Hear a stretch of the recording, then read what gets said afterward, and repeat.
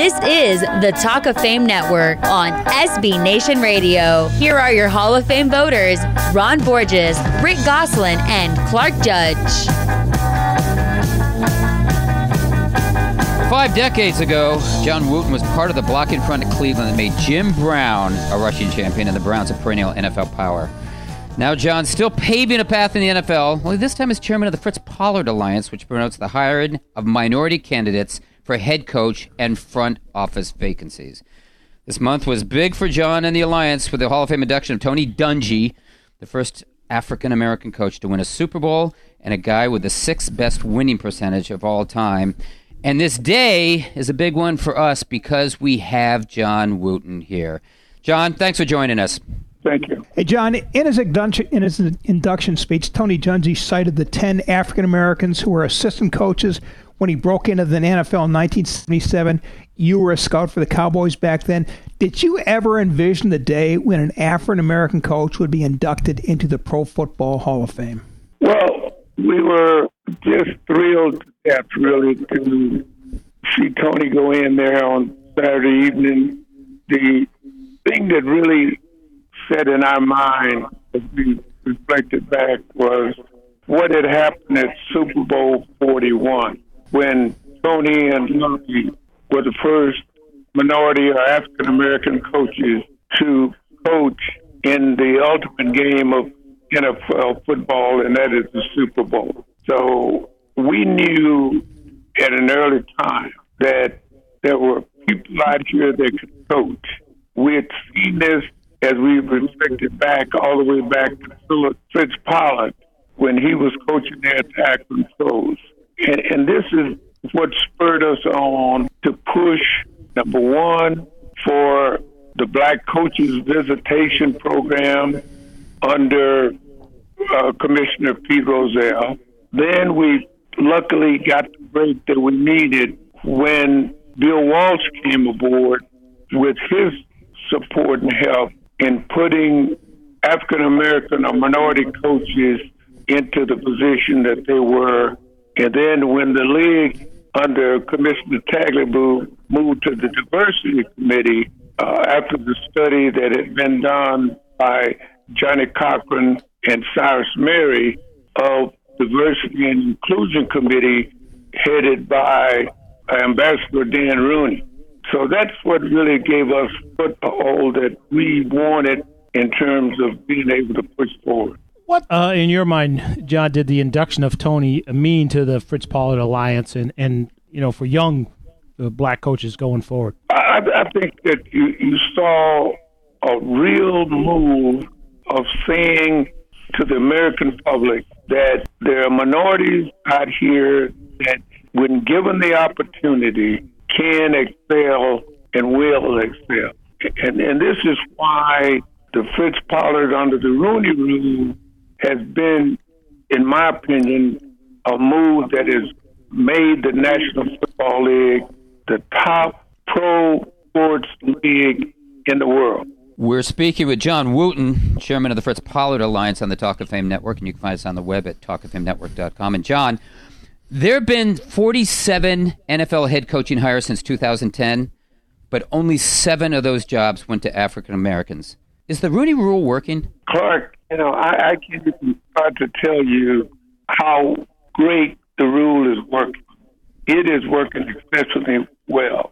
First of all, in order to really appreciate what the Rooney Rule is doing, just ask Ken Ferrari there at the NFL to send you a chart of minorities throughout organizations all over the National Football League in all capacities, assistant head coaches, offensive defensive coordinators, general managers, assistant general managers, directors, player personnel, all the way up to Chief Operating Officer Kevin Warren at Minnesota. It has done since 2002 an outstanding of opportunity for minorities. John, is there anything you would do to tweak it? There are a couple of things. Rick, what I would like to do, and I've spoken to Ambassador Rooney, the commissioner on this, go all the way back, and I know you will remember, Rick, George Young. George Young came with a program when he was working in the league office that gave a benefit to coaches who were 58 years old and had 17 years in the league.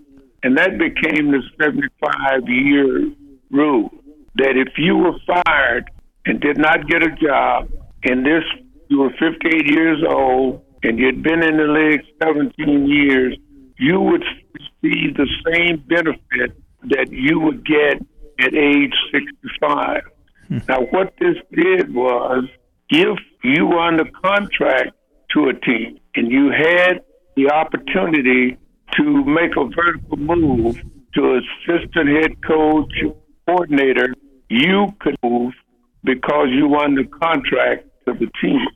I would like to see that rule, that 75-year rule, eliminated, and therefore, if you got the opportunity to go to another team, and it's a vertical move. Now, understand, I'm not just saying hopping from DB to DB for more money, but if you had the opportunity to go to another team as a defensive coordinator, even though you were under contract to the particular team, you could still go.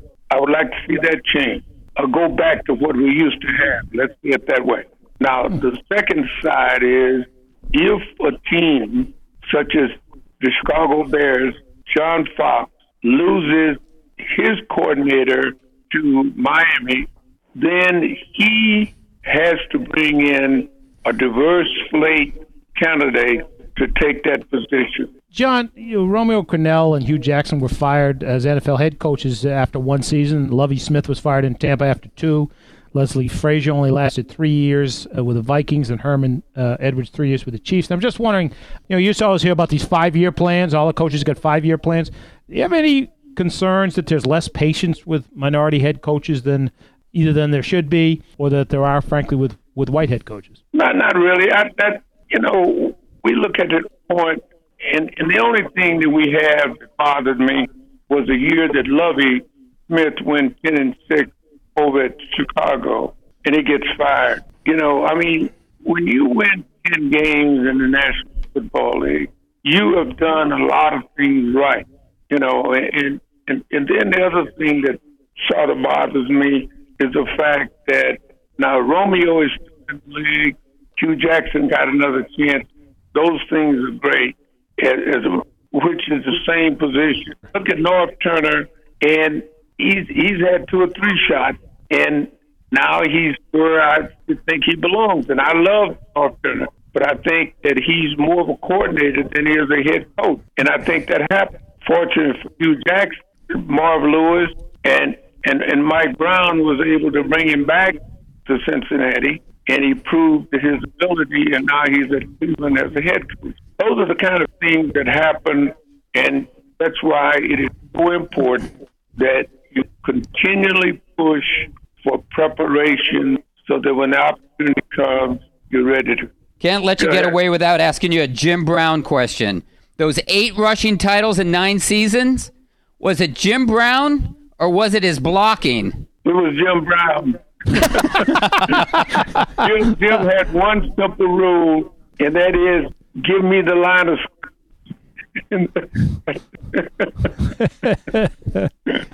Hey, John, did Jim ever tell you, get out of my way? No, but he told my good friend Chuck Noll that.